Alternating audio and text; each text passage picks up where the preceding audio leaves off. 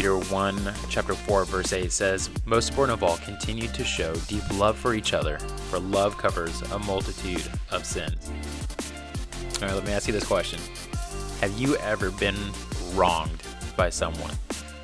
Most likely you have, right? Whether that's been a family member, probably a brother or sister when you were younger, maybe even a close friend wronged you at some point in time. The reality is that we've all been wronged. In fact, of the craziness that was 2020 and what continues to be, we do see where it seems like on the news or social media all the time, we just see people who feel like they've been wronged. And everybody's so quick to getting all up in arms about it, and it seems like we're all on edge and we're ready to just pick a fight at every single moment. What I love about this verse right here, here in 1 Peter, is the guy who's writing it. Now, I don't like to play favorites with Bible characters. I'm pretty sure the only favorite that any of us are supposed to have within the Bible is Jesus. But if there's somebody that I resonate with the most, it's Peter. Peter is this guy that he's got foot and mouth syndrome. It seems like at every turn of the page, Peter is jumping quick into action. He's hot-tempered. He's the guy that when Jesus is being arrested in the Garden of Gethsemane, pulls out a sword and cut off a dude's ear. Like, talk about this hot-tempered individual.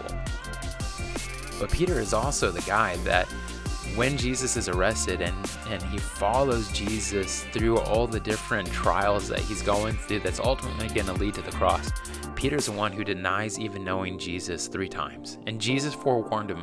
Jesus told him at the Last Supper, "Peter, before the rooster crows, you're going to deny even knowing me 3 times.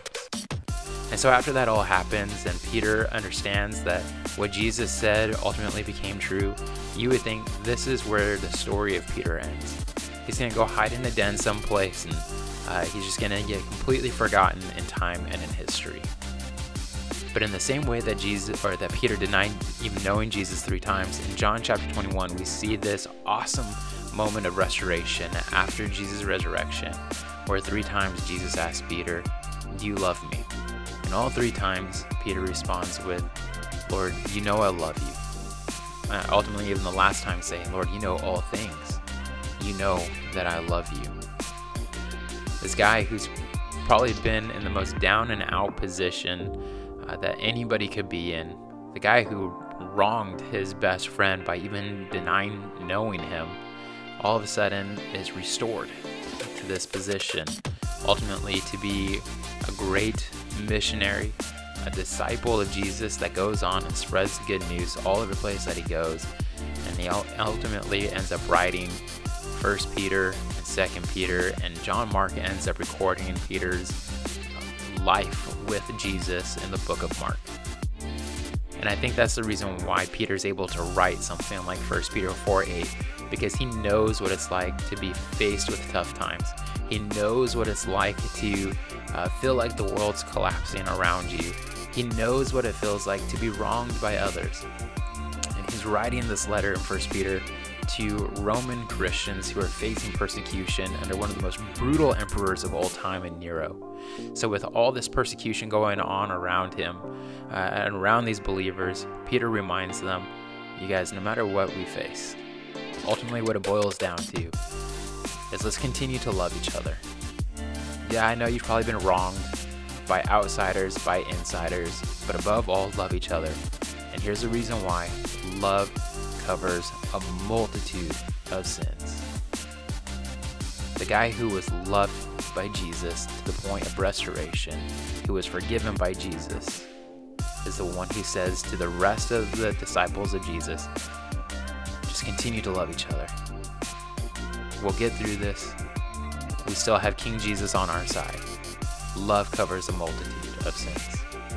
So here's my encouragement for you today, especially as we go about Holy Week this week, as we head towards Easter. How can you best love somebody today? How can you best love somebody, whether it's a family member, a coworker, a neighbor? How can you best continue to love, even when it's so easy to respond in hatred or being quick to anger? How can you best show God's love today to those around you? It's Easter. We're marching that way.